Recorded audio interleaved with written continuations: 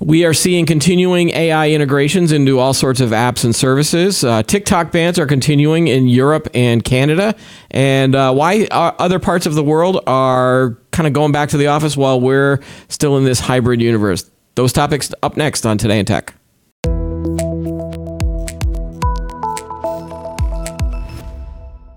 Hi, everybody. I'm Keith Shaw, host of Today in Tech. We are going to talk about a lot of different things, especially in the AI space. ChatGPT is still very hot, and it's being integrated into all sorts of new applications and services. We're also going to touch upon some TikTok bans that are gaining momentum and some workplace news around people in Europe and Asia that are returning to the office more than Americans.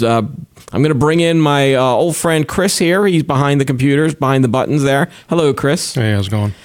It's going very well. Let's jump right into a lot of the AI integrations that we're seeing this week. Bing, Microsoft and Bing, they're now integrating all of the ChatGPT functionality into Windows 11. It's now being put into the Windows taskbar. Of course it is, because that's what Microsoft is doing. They've announced that they're going to do this, and this is now going to be integrated into this. You're going to start seeing it into Office apps pretty soon. They have not made an official announcement on that. Some other big news is I finally got off the wait list. So I did get an email yesterday that said I can now use the Bing search engine / ChatGPT chat functionality. It's not the easiest way to get it. I had to download the Microsoft Edge browser, and I had to do it on my Mac, which was, not very pleasant. You're sort of getting back into the world of the Microsoft. Edge is the browser that took over for Internet Explorer. Right. Oh, you are. Do you have a Windows 11 machine, Chris? Are you? I do. You are in a Windows environment, right? I am, but I hate it. I prefer Windows 10. Okay. Or even Windows XP at this point. Yeah. Wow. I'm not a huge fan of XP. Windows That 11. even goes before 7. Yeah, but I mean, it's more so just like the user interface.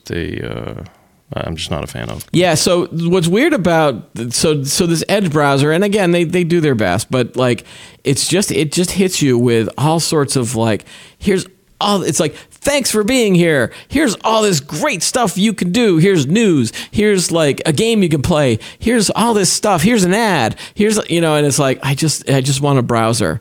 And again, that's why I like Google Chrome, because you could just be like, Google Chrome, it just pops up and it goes, what do you want to search for? Or open your tabs, and I go to my sites immediately. And I know I can probably do that with Edge, but I'm comfortable in my Google browserness. Yeah, I mean, at the end of the day, Edge and Google Chrome, they're actually one and the same. I believe Edge uses the same database. It's all the same. They use the same database as Google Chrome. It's just like it's just about a familiarity to it. I mean, it's just about a preference, right? Like, I'm used to Google Chrome. I'm used to the user interface. I'm used to the shortcuts and features. It's kind of like I've been using it for most of my life. I don't have a reason to switch. So right. I think that's what people are coming against with, is just staying with their preferred browser. So I think that the initial rush in terms of the Bing AI integrated ChatGPT, they sent it out to all of the cool people, all the cool kids, like the New York Times journalists and the Wall Street Journal journalists, and all the people that signed up after that. I'm finally on the list. I don't know how long it took me to basically get the invite. I don't know if other people are still not able to do it. Mm-hmm. But you haven't signed up yet, right? Are you going to sign up at all? No. Yeah. Okay. Not at all. So I mean, maybe they have released it to everybody on the wait list. You could still sign up if you haven't gotten to it. Just go to there's links on how to do that. So I think now at least the user base is growing to the effect of what you can do with it. And I think that all the weird conversations that people were having with it, Microsoft figured out how to sort of stop that, because I went on and tried it for about an hour yesterday, and I was trying to think of, I've used ChatGPT, so I know that it can write a poem. I know that it can find me a recipe. I know it can do all of these creative things. I'm trying to think in my brain, well, what can Bing do that ChatGPT can't? And that whole idea is that you can now ask it things that are relevant to today or last week or even last year. I think that the ChatGPT cutoff was 2021, so it might not know a lot of things that happened last year. But again, it's still about whether, are you using it as a search bar? Are you using it as a AI conversationalist? Are you using it to come up with something creative? The best thing I could do is because I know that ChatGPT doesn't know about me as host of Today in Tech. Because I didn't start doing this until last November, and we started the new shows in January. So ChatGPT knows nothing about Keith Shaw, tech journalist, other than the stuff I did back when I worked at Network World and some of my other former gigs. So I asked the new Bing sort of like, hey, what do you know about me? It didn't know how old I was, which is good. I'm actually very thankful that nobody can know how old I am because I don't put that information out online. So it couldn't tell me how old it couldn't tell me how old I was. It did, and then I did tell it, hey, I'm the host of Today in Tech. It went to the YouTube channel, gathered all sorts of information. Then I had it write a rap song about me, and so that was what I could think of in terms of some things to do with it. There's a story by Preston Gala on Computer World who actually used it. If you want to bring that story up, Chris, yes, Bing's. So Preston was also granted, I think, on the wait list. I think he was granted to be on his wait list time was over, so he's in now. So he decided to start using it for business, and it has an interesting story about all the different business tasks it was trying to do, and he didn't experience any of the sort of the wackiness, but he actually came away with it that if this was an employee of his, he would have fired it because it kept refusing to do some things that he was asking it to do, like create a bar chart or answer some questions that he was looking for. I found that because it's integrated into search, when it doesn't know exactly when the ChatGPT AI doesn't know how to answer it, it falls back on the search engine. Like for example, today I asked it, hey, I'm having a bad week. What can I do to turn the bad week around? And that's a vague question. Well, it's an open-ended question, to be honest. But then the first thing it does is it goes searching for how to turn a bad week around, and then it just starts giving me tips like I should move to a different work spot. I should stand like Wonder Woman. I should forgive myself for my mistakes. I should socialize with someone. I should exercise. I should listen to a favorite song. Like these are things that probably would show up in a general search engine as well. You would find a blog post about 5 ways on turning your bad week into a good one. And then I just asked it another random question. I asked it what its favorite song was. And, it never actually admits to having something that's favorite. The first thing was, I don't have a favorite song, but I enjoy listening to different genres and artists. And, so it likes Bohemian Rhapsody. It likes John Lennon's Imagine. It likes Happy by Pharrell Williams. And then, I don't know this one, Despacito by Luis Fonsi featuring Daddy Yankee. This is a popular Latin pop song. And I think that it's not like it's going to go, I think you should listen to Metallica or... Well, it doesn't know what you like, No, it's not telling, it's telling me that those are its favorite songs. And gotcha. And then it immediately asked me what my favorite song is. It's like, I don't want to tell you what my favorite song is. I was asking you what your favorite song was, and you gave me this bland answer. So I'm still going to kind of play with it for a while. The interesting part also, it's not just Bing and Microsoft. Snapchat is now announced that they're going to integrate AI into their conversation bot, and in fact, they're actually warning people in advance. You might experience some AI hallucinations, which is similar to the effect of now they call it hallucination. Is basically when the AI just decides, screw it, I'm just gonna spit out random things. That's apparently called a hallucination. Do you have that story up? I don't know if you have that one. No, sorry in advance. Okay. At the same time, Mark Zuckerberg, our pal over at Meta. All right, I have to laugh at this because clearly, Facebook changing its name to Meta and them thinking that the metaverse was going to be the future. All of a sudden, they took a 180, and now they're basically announcing a new team at Meta is going to be working on AI products, and they're going to put this into Instagram and WhatsApp, and probably Facebook at some point. I just don't think that they like being Facebook anymore. Do you? Do you get that feeling? Well, I get the feeling that they need something to succeed. So they failed with Meta. That didn't kick off the way they thought. So now they're looking for the new shiny object to get out there to market and sell. So the next great thing is this AI stuff, right? Yeah, I want to read the quote from Mark Zuckerberg because it says basically nothing, but I just love. All right, quote, "We're exploring experiences with text, like chat and WhatsApp and Messenger, with images like creative Instagram filters and ad formats, and with video and multimodal experiences," Zuckerberg said. Yeah. "We have a lot of foundational work to do before getting to the really futuristic experiences, but I'm excited about all the new things we'll build along the way." It's like, okay, you're not really saying what you're going to do with it. I mean, that stuff already exists. Yeah, I mean, does it just mean that when I'm on Instagram, I can now have the same conversation that I can have on 6 other sites?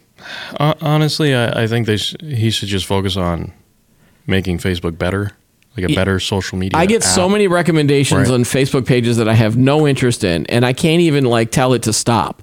Yeah. The only thing I can do with those is I can snooze them for 30 days, and then maybe at that point the algorithm figures out that I'm not interested in 17 different stories and all of these. I don't want to call them fake sites, but they're websites that are just. I don't even know if they're legitimate or not, but they talk about a single topic like, wrestling or video games or some of the other stuff that I'm into. It's like, all right, I'm especially on my mobile device, I'm constantly clicking something. It's like, I'm not interested in that. I'm not interested in that. I just want stuff from the people that are in my friends groups and some of the groups that I'm in. Just give me that stuff. And it doesn't want to. It wants to, because it wants to show me ads. It wants to show me things to buy. Right. So I'm kind of annoyed by Microsoft. I'm not, and Meta. Yeah. So, but I mean, it does show an overall trend of all right. So it's not just it's not just Microsoft doing this. It's like everyone's going in. And the conversation that we had last week with Ken and Mike from Macworld, Ken Mingus from Computer World. Apple, in the meantime, they're just sitting back and they're like that. They're like that cool kid that's sitting in the back of the cafeteria, just watching all the other stuff go on. And at some point, it's just going to go, all right, guys, I got this. And then they're just going to come out and go, bum, bum, bum, and boom. And then AI will be solved.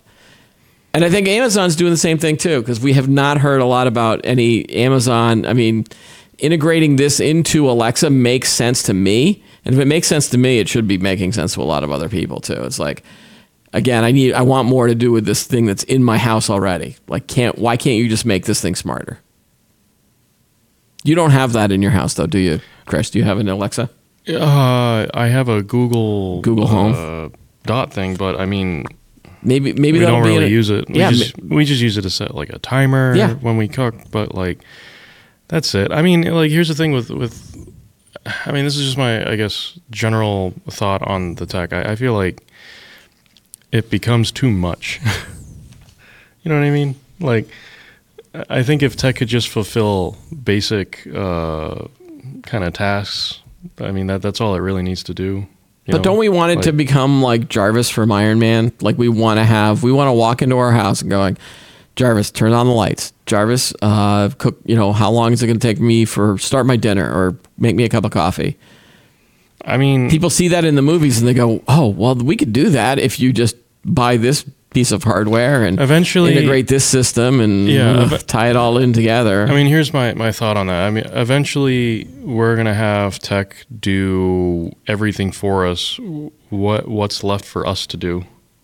I think eventually we'll be like the people in WALL-E in our little hover chairs. And we'll kind of be in our own reality and not realize what's going on around us. I think we're maybe you and I won't become the WALL-E people, but maybe a couple generations down the road, they will. Yeah. So get out and exercise, everybody. Yes. Right. Get up and move. Get up and move. All right. So let's move on to another thing that has irritated you and me this week. Was there was a story in the Wall Street Journal where they figured out that an iPhone feature is now helping criminals steal users' entire digital life, and this is the story. Basically, it's.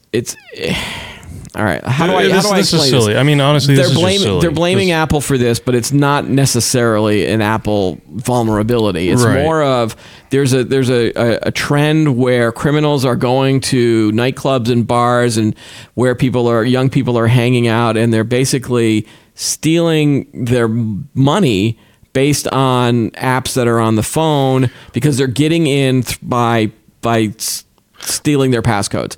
And the way that they're doing it is that, if you've got your, they're like, oh, hey, so let's say I'm at a club, because I would never be at a club. So let's say this was 50 years ago, and I was at a club, or, right, 30, maybe 30 years ago, and I was at a club, and someone's like, hey, Keith, let me see some of your photos or something on your phone. And then as I do that, I type in my passcode. They memorize this passcode, these criminals, and then later, when maybe people have been drinking a little bit more, they somehow swipe the phone. They know the passcode. They get in. Boom. They steal Apple Pay information. They steal Venmo information. They change the passcode so you can't get into it now. They disable the whole Find My iPhone.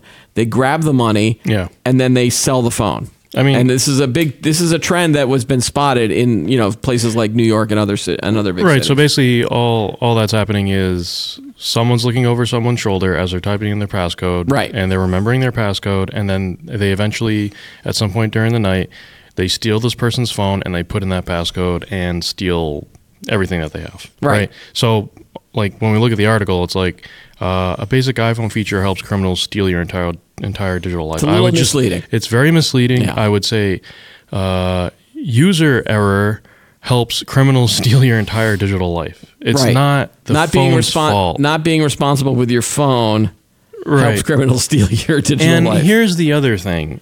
The only way we're going to, let criminals steal your entire life is if you do put your entire life on your phone. Okay. So first of all, don't leave your phone out.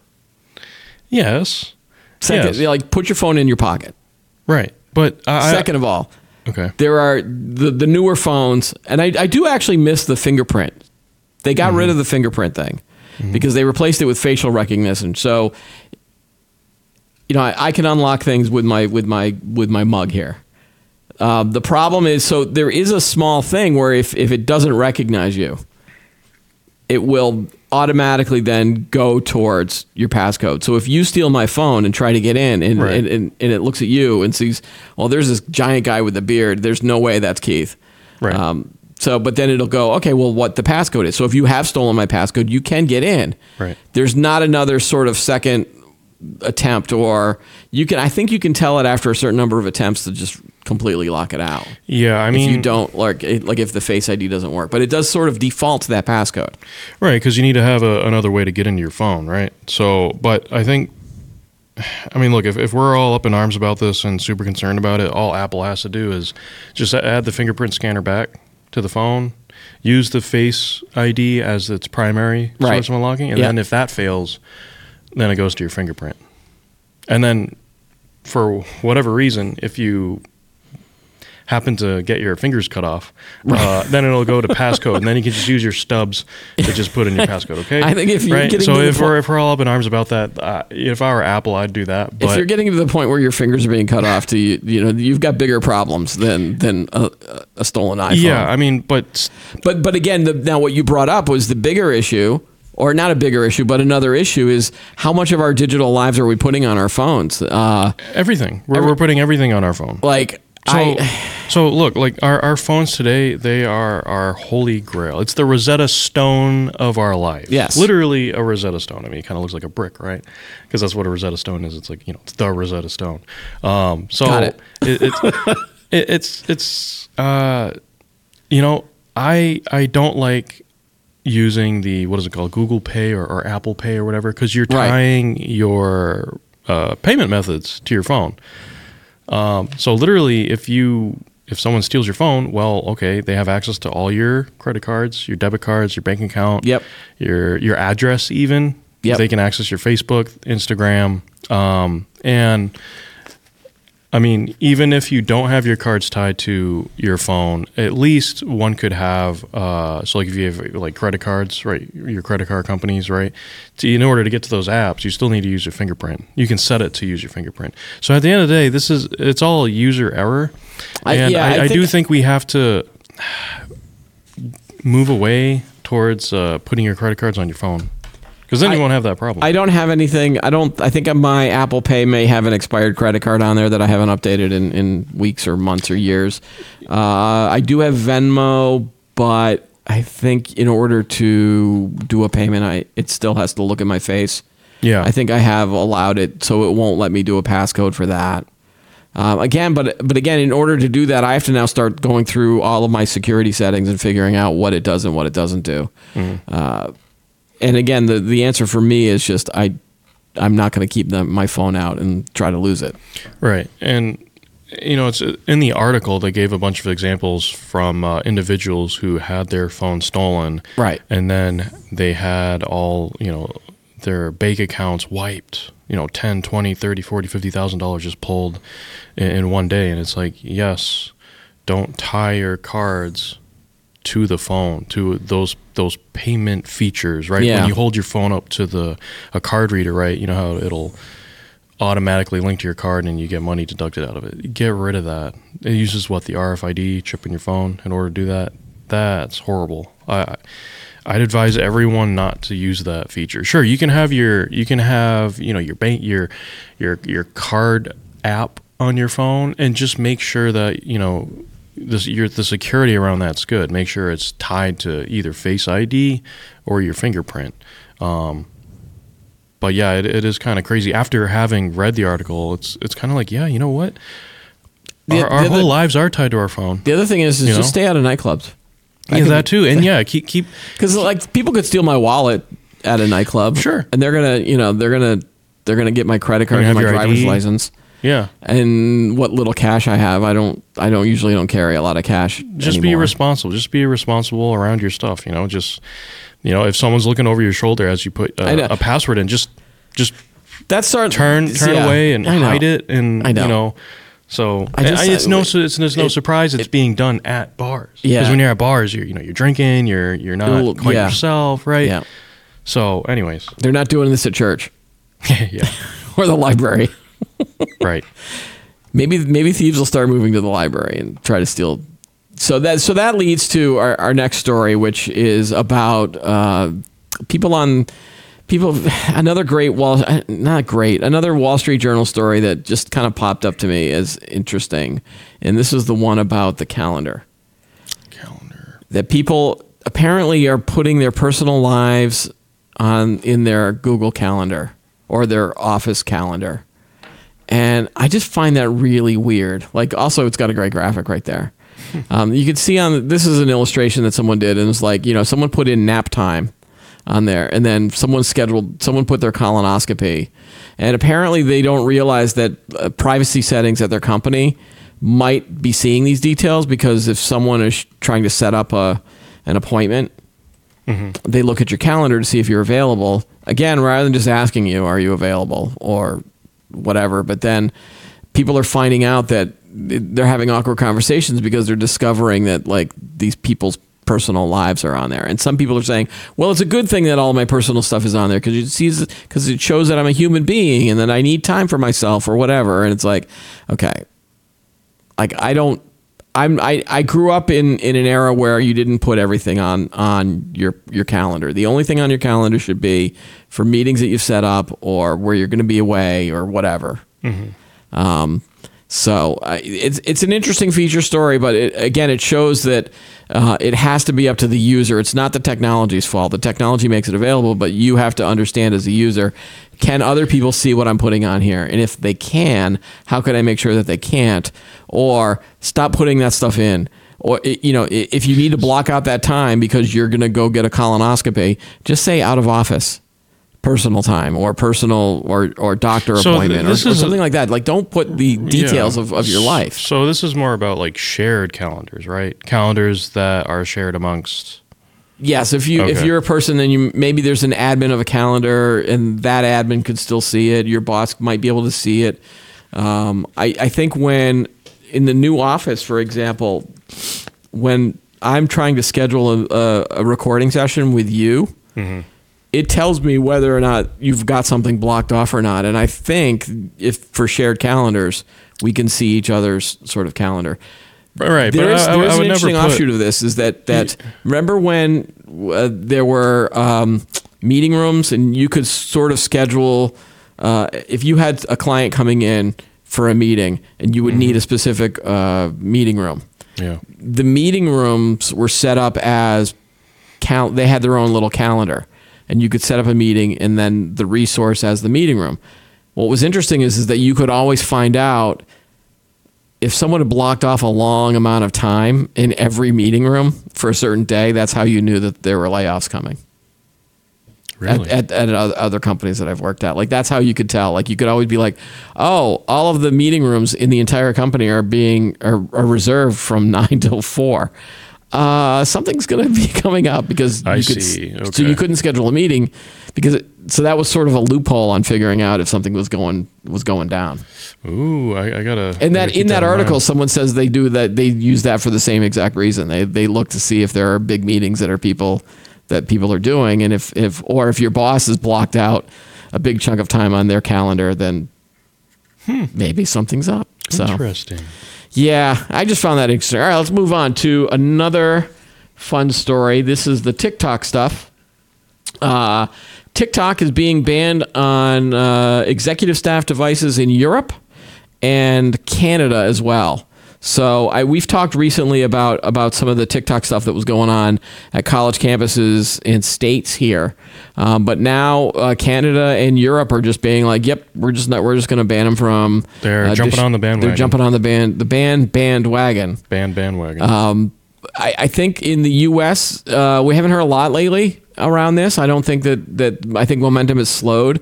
I think maybe the states that wanted to do it have done it, and then the other states haven't done it yet, or they don't care about it, or they don't think it's as big of an issue, or they're waiting for the feds. I don't know if the feds are going to do it as well. Because if we look back at how colleges banned it, or colleges are banning it, right? They're only banning it through Wi-Fi, right? Whereas it's different for the governments because those are being government-issued devices. Right. So they do have the power to just not allow it on that phone because they can. Now, if you bring in your personal phone, you could still probably access it.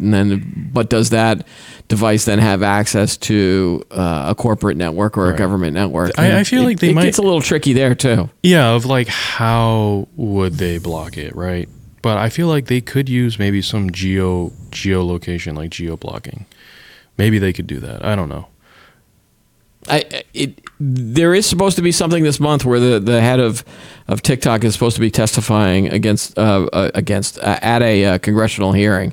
So we should watch that. Yeah, I'm thinking that it will pop up again. This will as this guy testifies, we'll start to hear about whether this will have momentum or not, or if he's going to shut it down. It should be interesting. Yeah, I still don't use TikTok that much at all. I don't use it. I hate it. I don't use it at all. It's just it's just two old guys yelling at the cloud here. Right. All right. So something that the other thing you wanted to talk about too was this this story that came out in the Wall Street Journal about Americans are still working from home, but Europeans and Asians are heading back to the office. I want to read some stuff here. Return to office rates in cities like Paris and Tokyo have climbed over 75%, while the U.S. is often sitting around about half occupancy. U.S. office occupancy stands at 40% to 60% of pre-pandemic levels, varying within that range by month and by city. That compares with a 70 to 90% rate in Europe and the Middle East, according to JLL, a property services firm that manages 4.6 billion square feet of real estate globally. Now, the return to office trend, why is it happening in Europe and Asia versus America? This article is saying that because people have bigger homes in the U.S., might be one of the reasons, because they have more space to have a home office, whereas if you're in a house maybe that doesn't have a dedicated space for an office, you have to then work in a living room or a kitchen, and that might not be convenient for you. But you don't buy that. I don't buy it as much because there is a large portion of us in the U.S. who also have apartments, right? And apartments aren't 2,000-3,000 square feet, right? They're somewhat small, so I don't really buy it. But they're also stating that the commute length is long, and yeah, sure, but also in other countries, commute length is also similar in length. Do they mean commute rate where you're driving into a work, or is it more? Does a commute count if you're if you're living in a city and you have to take a subway into work, does that count as a commute time? I think it does. Or a train, right? I think it does. Yeah. Yeah. I'd much rather commute via train or subway sure. than getting into a car by myself. Yeah. Kind of save on gas and... Well, yeah, because you got to pay attention when you're driving. You don't have to pay attention if you're sitting on a train. Right. But then also you got to pay for whatever Other the than fee people is trying to for steal my iPhone. Right. Looking over your shoulder. Yeah. Like passcode. Yeah. So I don't buy it as much. I do think there is a work culture difference between U.S. and also, Europe and Asia.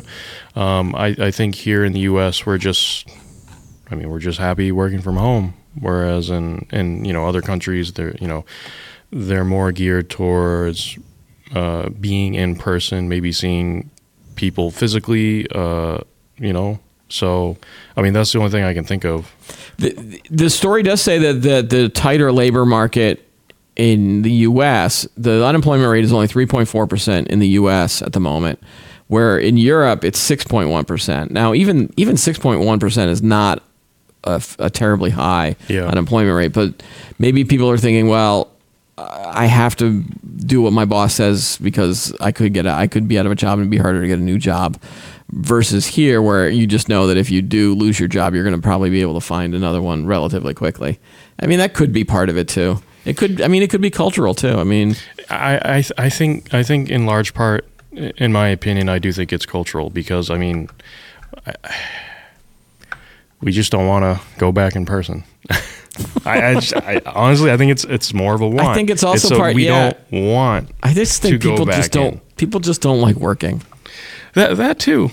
But I think that's a little bit of an extreme. But also at the same time, me saying, "Hey, people in the U.S. don't want to drive into work." I do also think it's a little bit of extreme.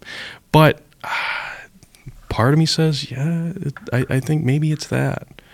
I don't know. It is weird that we're still talking about this. It's weird. 3 years after this whole pandemic. And, it's like, are we going to be talking about this in three more years? Like, in 2026, are we going to have an episode where, like, why are people not back to work? Or of course, by then we'll be the Wally people at that point, right? They're going to turn all of the corporate office buildings into luxury apartments.